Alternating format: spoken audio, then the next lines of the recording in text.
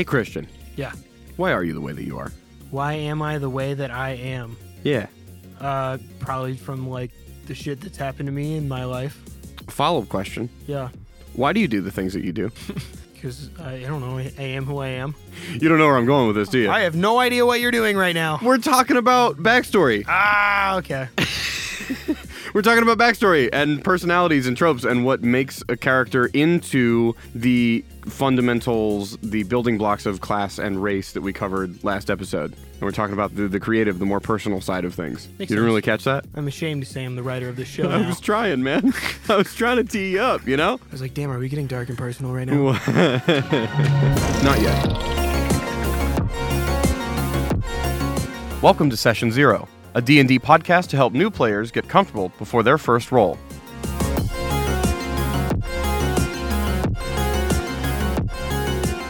I do want to acknowledge right at the top something that we had said in the last episode, which was how these are meant to be companions to one another. Yeah. And how we can kind of go at it in either direction, and should probably for different characters that you create, unless you find that one really honed process of what you like and what works the best for you. Especially if you're playing at a table you're familiar with knowing how they operate. Yeah, but otherwise it can be fun to really find where you fit into your own when you employ different strategies in order to create your character. With that being said, I know actually that you've created a couple now. What was the process like for maybe your first, and how does some of them differ? What do you roll into first? The process for the first one, what I was really looking to get out of D&D was more of the role-playing aspect. Okay. I think that was the part that I was really excited for, which didn't end up being necessarily how the game was played. It was my first time. Working with the DM and everything. Boy, I remember. But I started with the personality. I came up with this character, this ex-convict, who was a recovering kleptomaniac. And I really loved the character and the story that I came up with and everything. And ended up not really getting used as much in that campaign. Yeah, and this is the holiday special that we mentioned. The holiday special that we did. So then when creating the second character, now that I had a bit more of a grasp on more of the classes and the races and like the dynamic between character build and backstory, I actually started with a class. I, as your DM, I know kind of the route that, and I'm picking on you a little bit because I think that your process in those first two really exemplifies what we want to talk about today. And one thing I think is good to mention up front when talking about taking a character first from a backstory perspective is that it doesn't mean totally ignore the fundamental character build, class and race of it. And you should be able to thumb through those things a little bit and get a general sense or an idea of what you want and be able to shape your backstory from that point. Yeah.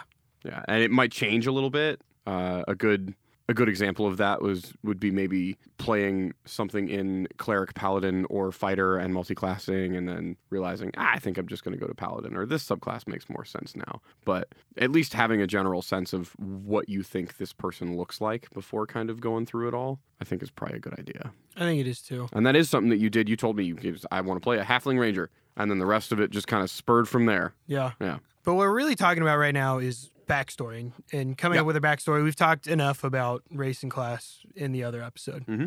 Those are things to consider when doing this. So like my second character, like I said, I started with the class and race. Mm-hmm. I figured those out, and then I just kind of started brainstorming. Well, what is this going to look like? What would this character look like? How could they exist in a world?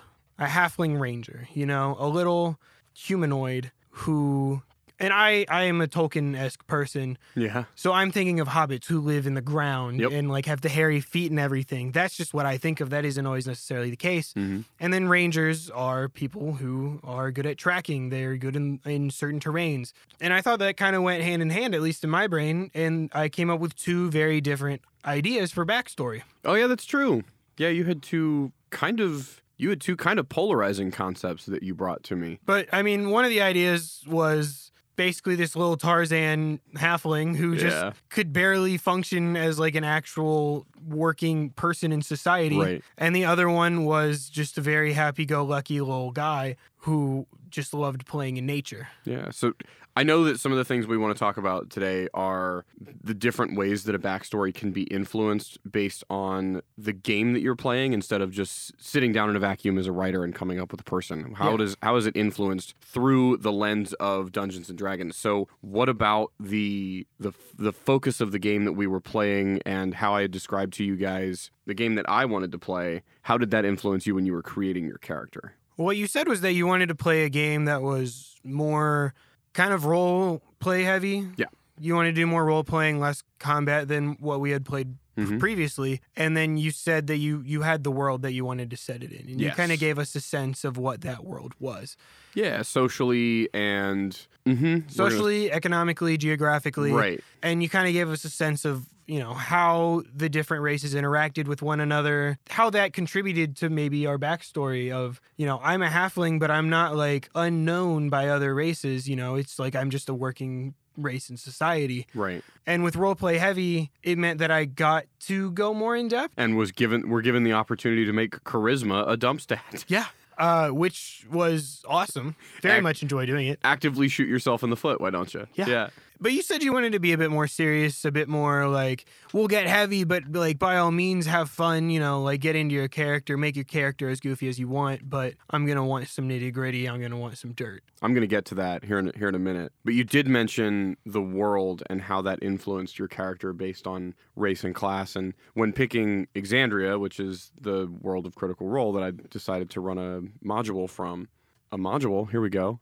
Back to words that we have to explain is a pre-built or pre-structured, I should say, D&D campaign or arc of some kind that gives a DM a lot of tools already pre-prepared for them and still leaves room for improv and their own creative freedoms, but gives them a lot of the structure, the bones of what they need in order to run sessions for players. So I picked one out of one of the Critical Role source books. And that environment has a lot to do with tensions between factions of society, with the way that the continent is carved up, and how different cultures and, say, kingdoms and political territories have formed based on the landscape, as well as a lot of cultural commentary on essentially what is the challenge to the form of that Tolkien kind of mindset. So, yeah, I made sure to kind of inform you guys, like, I'm not going to tell you exactly where you're from. I'm not going to force you into any one thing.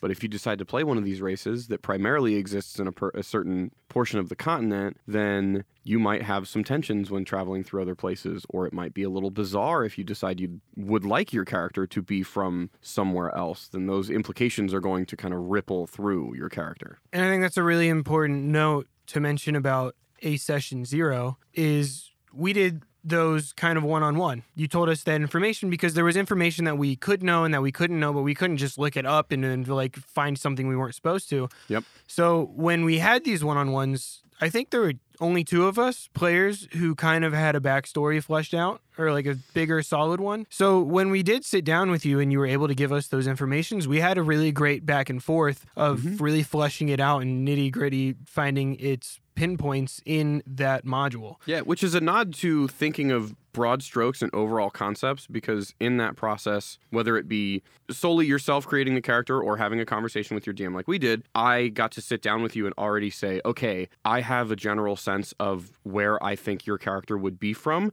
Let me describe to you these 3 or 4 different locations that are all in different factions and sit in different parts of the continent, and what each one of them might insinuate for your character and how they grew up. And you pretty much right away knocked it down and goes, that would make sense. Yeah. And it really did help me break it down because I did go with that. Tarzan. Yeah. No, I kind of went in between. That's fair. Yeah. I ended up going kind of in between, and I had known that I wanted to do that before walking into that meeting. And you just were like, well, this is where the town is. This is what the town is kind of like. This is where it is. This is what's going on around it. And I go, well, this makes sense. This makes sense. This makes sense. Yeah. And then we really just kind of picked those 3 points apart of like, you're in this territory that's right on the edge of 2 different territories who are at war, and how could that affect my life as a young halfling in this area? And I mean, it really did help me pick out those points that I wanted of I didn't like that life and I didn't like my parents. I was wandered off into the forest. So I wandered off into the forest because I wasn't interested in it. That's actually a great point to switch over to the complexity of a character and what you want narratively from it, because not only are you creating a person, you're creating this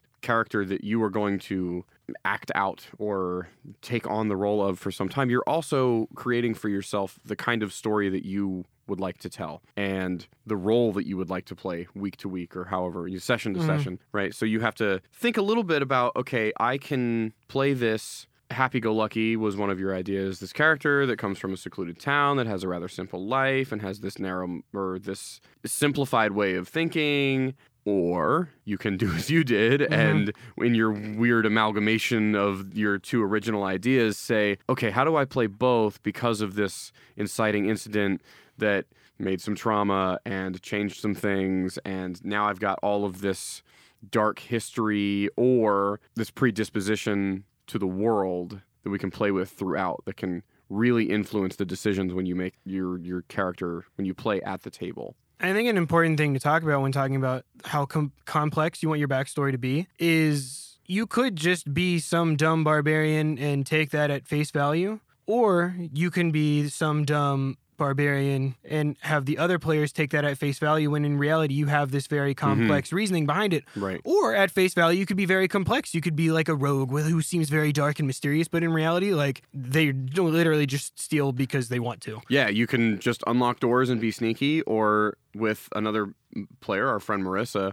I kind of encouraged her to take that sneaky, untrustworthy trope of a rogue in a different direction. And I said, how fun would it be, based on she played a changeling, how fun would it be to have this character that is good at deception, good at sleight of hand, that can do all of these, air quotes, shady things, and make them really charismatic and almost play into the rogue style of trying to schmooze people, because there's something to be said about who are some of the untrustworthy people that you know.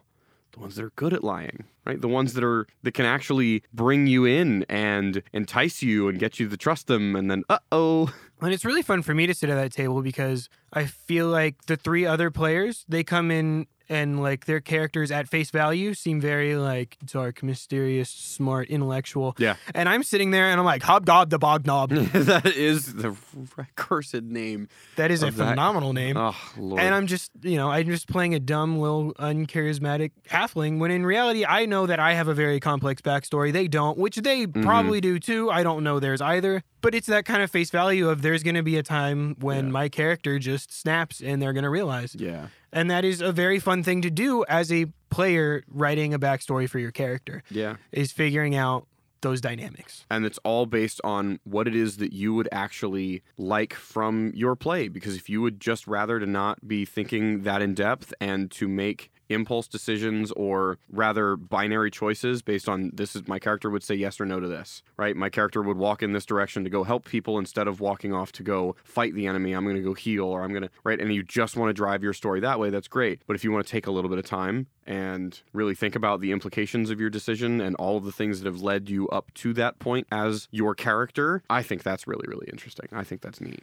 It's not necessary. I think it is important to know before writing your character, taking into consideration how you think the game's going to be run. The storyline. With the DM and what kind of game that they anticipate is it going to be running. Because if it's going to be combat heavy, then it's fun to come up with a personality, but you don't necessarily need to go deeper than that. Yeah. You can, by all means, if you want to. Right. It is, I am a writer, so I find it a lot of fun. Right. But it's not necessarily something that you have to do. So you don't have to stress about, I need this super complex thing. Yeah, it's totally valid for a DM to just want to play a game where we just kind of goof off and we're going to hit town to town and we're going to see what kind of trouble we get into, and everybody's going to have their little bit of escapism for the session, and then we're not going to worry about threatening big stuff. I'm going to stick to what the module says, and you guys are going to fight the giants or the dragons or the monsters I put in front of you. You're going to surmount the dungeon or solve the puzzle, and everybody's going to go home feeling great. And that long story-driven form is just not what works for them. Mm-hmm. And I mean, also, if that seems very intimidating to you of coming up with a crazy personality, coming up with something quirky, different, and unique or whatever, you can play as yourself. Oh, yeah. By all means, you can play by yourself. And oftentimes, for your first character, you will a little bit on accident. Yeah. And you'll learn I was a shining example of this, for sure. But you'll learn that you've written this thing that seems funky and different from you and cool and maybe mysterious, and then you're like, oh, wait, no, I've just kind of receded into me a little bit. So, but you do find a kind of a beautiful place that it goes to, which is a meeting in the middle where you are enough of your own person, your own self, as the player at the table that you feel comfortable to role play, and then you have these fun other things that make it feel uniquely different from you and allow you to have some fun and do some really interesting things. Now, I think we should kind of touch on, if you don't already have a class and race picked out, if you're starting with backstory and you come up with a personality or a trope that you want to go with. I think there's a very easy way to do that. And it's something that's not necessary for every game, but is certainly helpful if people are stuck. I've known some people to be stuck in thinking that the whole party has to be balanced. And certainly that's something that affects the D&D community as a whole. When creating a new game, are players that go, okay, who's going to be our healer? And who's going to be our rogue? And who's going to be our tank? And who's going to be, and trying to fill these gaps. I told you guys when we started playing, when at first none of you were looking at cleric, I said, that's great. A DM that they'll notice. They'll know these things that are happening about their party, and suddenly in their world, health potions become a lot cheaper, right? They're going to give you whatever it is that you need, or scale down the hit point sponges that are enemies, so that because you guys aren't huge damage dealers, but often take advantage of the environment or persuade your way through encounters, that'll shift and change. You don't necessarily have to go and fit yourself into what you might consider to be a missing piece in the party. But if you're stuck, why not use that as a way to figure out what it is that you might like? Mm-hmm. So I've got a question that might be helpful. If you're starting out with backstory and you don't already have a class and a race picked out, what would you, even, you're stuck, you try, your other party members aren't helpful, or you don't quite love what those holes are, what would you suggest trying to do in order to get that start? I would really look at what that personality or trope would value. So if you are like a very nature-esque personality that you picked out, loosely or directly, then you can look at like ranger or druid. That's an interesting thought. So from there, you can pick your race, too. Also, maybe what they would be good at. Yeah. Skills and abilities that they might want that proficiency bonus we talked a ton about, which are provided by the races and the classes. Give you kind of an idea, an outline of where to go. Like, what would that personality naturally be good at? Yeah. Yeah. There's always the tables we mentioned, too. It's hard to say to stick with stereotypes, but a lot of those tables not only play to some kind of typical tropes and give you a good range within that, a lot of them also give you ways to branch out of it as well. So those are very good resources within the player's handbook when you're going through character creation. The player's handbook, as well as some supplementary content. Like, I know when looking through Explorer's Guide to Wildmount for our campaign, I was actually pretty impressed to see a lot of those in there, as well as a lot of those in there specific to the world of Exandria and the continent of Wildmount too. So this would be another great place to talk to your DM and say, what are some of the things that would be normal for an everyday life of a person that comes from this area that I've already written in my backstory, or has these values, or participates in this kind of work, these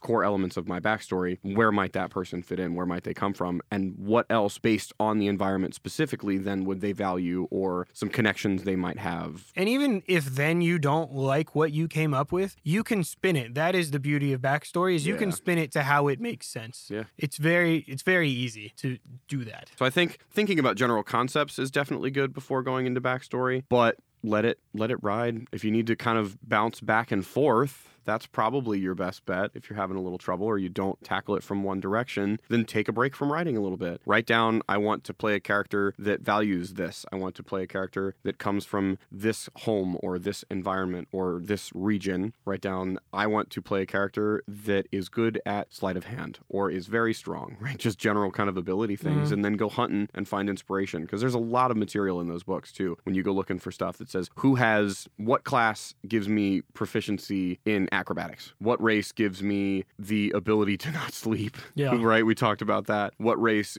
gives me that stone's endurance? Who can take a lot of damage? Stuff like that. Yeah. I think really before you dive super deep into your backstory, though, you should have a general idea of what race and class you want, and what your trope and personality that you want to go with. You want to have a general idea, not stuck in stone by any means, but you want to have a general idea, and actually having your ability scores figured out can also really help.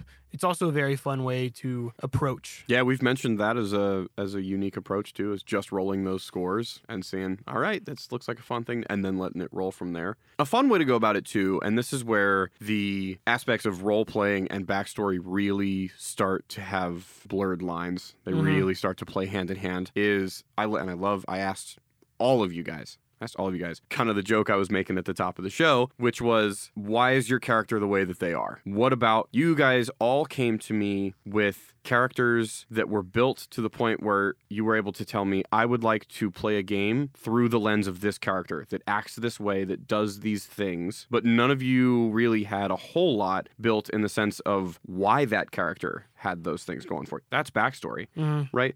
But that's also how I would suggest anyone approach role-playing, to keep yourself from just playing as the player at the table, since you are in D&D given the opportunity to play something unique that is not just yourself, that is not the human being standing over the table that can see the minifigure behind the bush or knows an aspect of the overall story that the DM told another player, but your player didn't hear, so technically you're not supposed to operate with that knowledge, right? That idea of metagaming. A very good way to keep from doing that is when presented with those situations that you as a player can maybe think, I know it's maybe not the greatest idea to let my anger get the best of me and kick down the door of the secret meeting we're all on the other side listening to because we rolled good stealth and perception checks. But I created a hothead and somebody inside just said mean words and I have a big sword.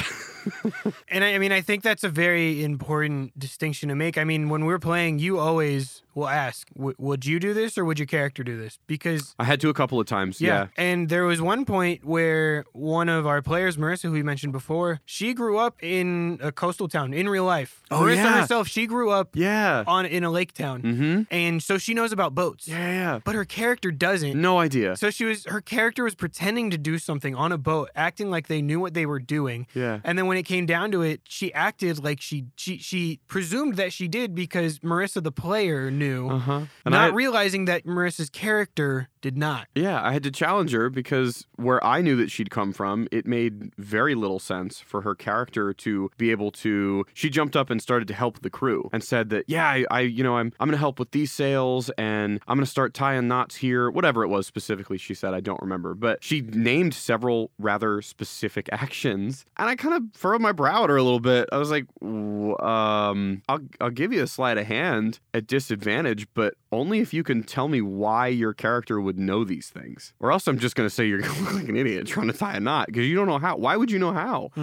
Right? And that, I watched her eyes get really wide. And what was really, really cool after that was she said, okay, actually, because I want information from this crew member, and I was going to try and schmooze him by being nice and helping. Instead, I'm going to play into my shifty role of the charismatic rogue that is mildly deceptive to get the way to get what they want. I'm going to slip more into my character. And then it became, I'm going to fake it. And I'm going to go try to do this thing. And she got, as the player, to explain to me what a crew member might be doing because I don't know the ins and outs of sailing, and she does. So she said, I would assume the role you described to this crew member to have on the ship, these are some of the things that they would be doing. If that's the case, can I approach them while they're doing it and try and act like I know what I'm doing and try and help? And I said, absolutely, 100%. Now give me a performance or a deception check, which plays in hand to her character because it's what she's good at.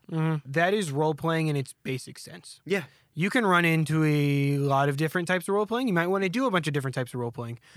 Like, personally, I enjoy dressing in costume and talking in voices and acting it out and stuff. Those are all things that you can do. Yeah. And people will do. And it can be intimidating. It can be weird. It can be uncomfortable. Oh, it can be so much fun, though. But it can be so much fun. But, I think it's really important to note that in role-playing, if you're just acting like your character, that is enough. That baseline role-playing, that acting as your character at its core is also the reason why I went through the requirement with you guys to have a what they call a dump stat, right? Have a negative ability score in something. Make your character be bad at something so that you can navigate around what they would do that's not necessarily the exact boat situation with Marissa. It's not the thing that you would do, right? Even though these things that are your character is good and bad at might differ from you, that then gives you a number as well to look down and say, oh, I would do this, but shoot, if I I try, I have to remember that I don't have my knowledge. I have to roll the negative thing that's on here, and then so maybe I'll go a different direction.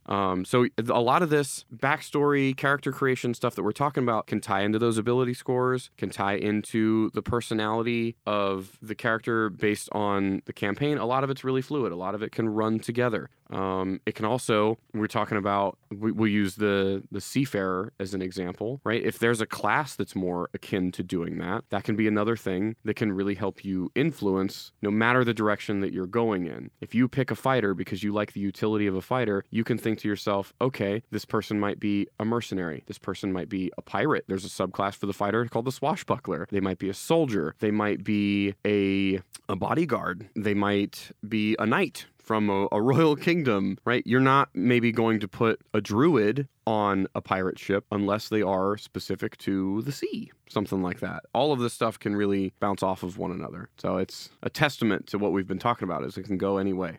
I do want to get back to also, you had mentioned the lights, the costumes, the music, and how those things can kind of touch on role-playing. I want to shift a little bit and talk about the different levels or intensities of some people's role-play. We've talked a lot about actual play podcasts that are usually starring professional voice actors or writers or people that are trained in improv, etc., which you're not always going to, and most certainly won't, encounter in your everyday home game. When we first sat down and started talking about doing this game, I think we pretty much all got pretty excited about doing more role playing, because I'm someone who just likes using voices. Like, that's one of my things. That was the first thing that Marissa had asked me when I had told her. I was like, I want this to be a more narrative heavy. I've got some cool content that is the structure of the module that I want to run that can be kind of heavy. It's not going to feel like your stereotypical heroes climb the mountain, beat the big bad guy at the top because everybody can hit real hard. And she looked at me and kind of, they did the little triangle fingers together, giddy tap thing, and smiled. And are you going to do fun voices for us? I said, I will try. I'll do my best. Well, and we got excited about it, and like, I feel fairly comfortable. I am a writer. Like, I can do improv. I can do voices. But some of the other players at the table, I ran into Marissa. She actually came into where I work and sat down at the bar and was doing some work. And she was looking up how to role play, how to get into character and doing that kind of things. And I know that you mentioned that another player isn't used to role playing or doing the narrative aspect of it. So after the first session, Noah, you like just kind of had he came up, he approached you, didn't he? He drove me home from the session, but he had told me, and he's played for years. He's helped create like homebrew some systems with his friends and has run plenty of games. And what was a really cool moment for me was just before I got out of the car outside of my apartment, he goes, nobody's ever done what you did today to me. I've never experienced that in D&D before, where you looked at me and you said, based on everything that's just happened, all of the events that have just transpired throughout the session, how does your character feel? How are they processing the emotions in the first moment of reprieve from all of the action? And that was prompted by you taking a look around and trying to get, your character,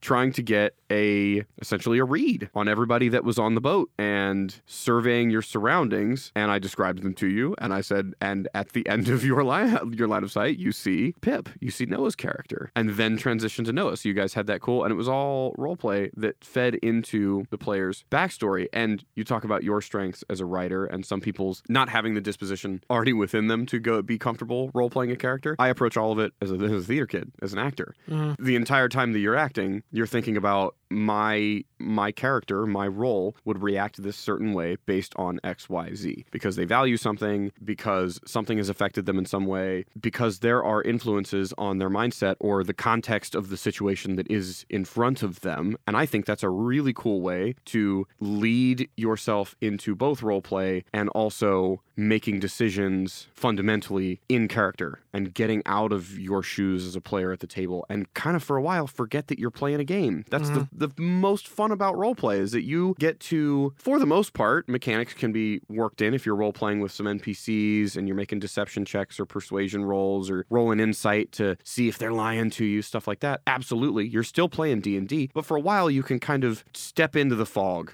a little bit and really immerse yourself in that character. And I think that's roleplay's strength. But I think it's also like really important to know, and you kind of touched on it, like I am a writer. I'm also like an on-camera personality. Like I've done that before. You're a theater kid. Yeah. So these are our strengths. Yeah. If you are not comfortable doing those kinds of things, and it is very new to you, even just getting into character and thinking like your character, making decisions based on your character, that is perfectly fine, because we do have our fourth player at our table, Emma. Yeah. That's not her strength at all. Yeah. And not a whole lot knows either. I think that's the point of getting to know the other members of the party, the other players at the table, the DM included, right? It is perfectly acceptable to say, I'm not super comfortable with this. Either I am or I'm not willing to try. This is the kind of game that I want to play. And everybody should meet in the middle on that. There's not one person that says, well, I want to role play every second of every session, and everybody better pick up the pace because here we go. And if you think you're going to be a bother because everyone is doing so much role playing and accents and everything, no one is going to care. If they do, then they're the person who's wrong. Yeah. Like that's just a toxic table to sit at, which we kind of touched on in the first episode of if you don't like the table, walk away. There are much better tables. There's a table that will suit you perfectly out there. Yeah. Or at least better than that one. One thing I'd mentioned earlier that not necessarily a toxic table, but a good example of this in games that I wouldn't like to play as a player is that metagame aspect, right? Yeah. And a bit into roleplay separates you, the player, from the character that you're playing, right? Metagaming would be when you're making decisions as a character based on the knowledge that you, the player, have. So that I talked about, the DM telling another player's character in a narrative bit a secret, or another player's character finding something or having something in their inventory, or having even talked with another player at the table about their backstory outside of a session, and then coming in and acting upon that information in character is like, whoa, hold on, wait a minute. I told you about what happened to me when I was growing up, but we just met.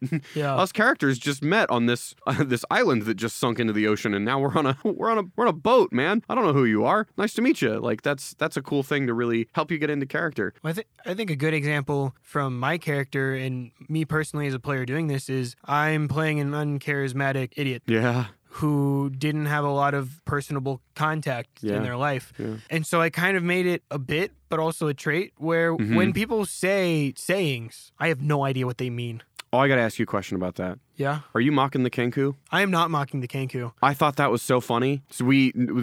So Noah, who we mentioned I said his character's name was Pip. That's a Kenku. And Kenkus are almost parrot-like birds. They can only speak using mimicry. They can only repeat phrases that they've heard. I'm not sure if it's in the same, like a parrot will mimic tone and dialect and timbre and stuff. I'm not sure if it's the same as that or if they have their own, but they can only repeat phrases that they've heard. They don't have like their own voice, so to speak. And so when you started doing that, I thought you were mocking the Kenku. No, so what I was really doing is people would say these things to me, and like some of them were like you're annoying. Yeah. Sharks smell blood. But no one, I would ask, I was like, what is that? And no one would explain it to me. So then I would use it in the complete wrong context because my character had no idea what it meant. Yeah. He's not been around people. He's not been around people. Like, and he's naive enough to always ask over and over again instead of being nervous or, I don't know, not socially inept in every way. Yeah. And I mean, that was just me really getting into character. Yeah. Like, I don't know how to talk to people, so I'm going to try. And that prompts, too, another good story about getting comfortable playing your character and allowing it to change, too, because there was something that I think you fell into a little bit, and I could possibly just be projecting my experience onto you. But I did touch on, after our last session, I took you aside and had mentioned about how being the unlikable character, which in your case, I think you've set out to annoy the other party members, which is funny. I was also kind of just trying to push them to roleplay, honestly. Yeah, and it is, by all means, really funny. But that was a pitfall I had in my first character where when I had started to roleplay, I started to lean on the dislikable parts of the backstory that I had written because it's easier to be mean to people. It's easier to cut people off and actively stymie conversations instead of trying to be nice and trying to, if you're uncomfortable roleplaying and just go, oh, well, I wouldn't like to talk to people. That's a pretty normal thing, I think, but it can be used as a crutch. Mm-hmm. So I had kind of pulled you aside and was like, hey, being the unlikable character works, but whatever you had in mind as the payoff for these other characters to learn about your backstory, or maybe for them to uncover over time and get to know you or whatever, just shorten it up a little bit. And I had learned that because I had fallen into some of those. And when I realized, I looked around at the table and the relationships I'd made with that party at the time. And I thought, okay, I've got this rapport going with this cleric that's a life cleric. He's very empathetic. He's constantly checking on how everybody's doing. Let me accelerate that process that I had in my head already and slowly become more personable with the justification of this other player having had an impact on me, this other character, having influenced my character at the table and slowly kind of accelerated that process a little bit because it created friction. It was hard. So not everything roleplay wise is going to feel comfortable right away. There's absolutely ways when you're starting out that you will think, man, maybe I'm doing too much of this or not enough of something else. So it's okay, too, to tell the other players at your table that you're kind of working some bugs out, and hopefully they can help you chug that process along. Using the idea of my character being friendly with that cleric was not my own idea. That was something that was suggested to me. He said, well, you and Larry's character are really hitting it off, and, he's kind of the polar opposite of you, so maybe would that affect you a little bit? Have these connections that you've made with the party, they're different than what your character grew up with, very similar to yours, not ever having an influence, siblings, or anything like that. Just kind of a loner, isolated. Well, that's not the case anymore. Would that maybe have changed at some point? Would you have seen a shift? Well, that was something that I kind of did was, I was like playing the annoying asshole, but there was a moment in our last session where you caught what I really was. Teased it a little bit. I teased it. I just turned into this dark badass getting ready to just go crazy. Yeah. And it really changed. It did change the way that me and the other players interacted. Oh, and all of them as players in the room, I saw them all look at you and go, ooh, wow, there's a big old layer under there that we've not gotten to yet. Because the whole time they were just basically letting me follow them around kind of. And they thought you were being you as Christian, as a person. They thought, Christian's doing a bit. Yeah. And like they were just kind of like letting me follow them around and like, I guess that they stuck you with us. Like we're going to go do these things that we have to do. And then and everyone would just ignore everything I said as a character. Yeah. And then I had that moment and we got back on the boat and they actually asked my character's opinion. Yeah. They were like, you have value. Like you hold value. We saw something. Up until that point, they had really just written you off because you were constantly the one asking questions and the one talking. So nobody asked you anything. They were just like, oh my God, this guy again. He's following us around. Yeah. And I mean, so that is one thing to look at because back to the point of you can play as yourself. You're always going to dabble a little bit of yourself in all your characters. Yeah, a little bit. And that's kind of something that I did is like my trope is the asshole. Like that is just who I am. Really? Now you're being an asshole.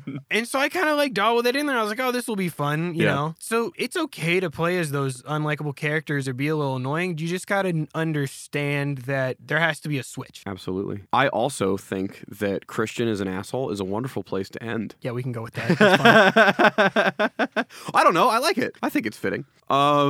Next episode, we are going to shift a little bit away from characters and character creation, backstory, who you are as a player at the table, and talk about the big ominous player at the table that is God, lowercase g, and sits behind the fancy, intimidating screen. No, we're gonna talk about the role of the DM and why there is this other player at the table that's not playing, and do they make all of the decisions? Do they decide everything you get to do or can't? How do different people run different games? What is it like to run games? Yep. You know, all of the experience that you get to do, it is a very different role, but it is the same game. Yeah. And it is, it's a collaborative process. And so how they work together with you as a player at the table. Yeah. Cool. Sounds good. Christian's an asshole. Yeah.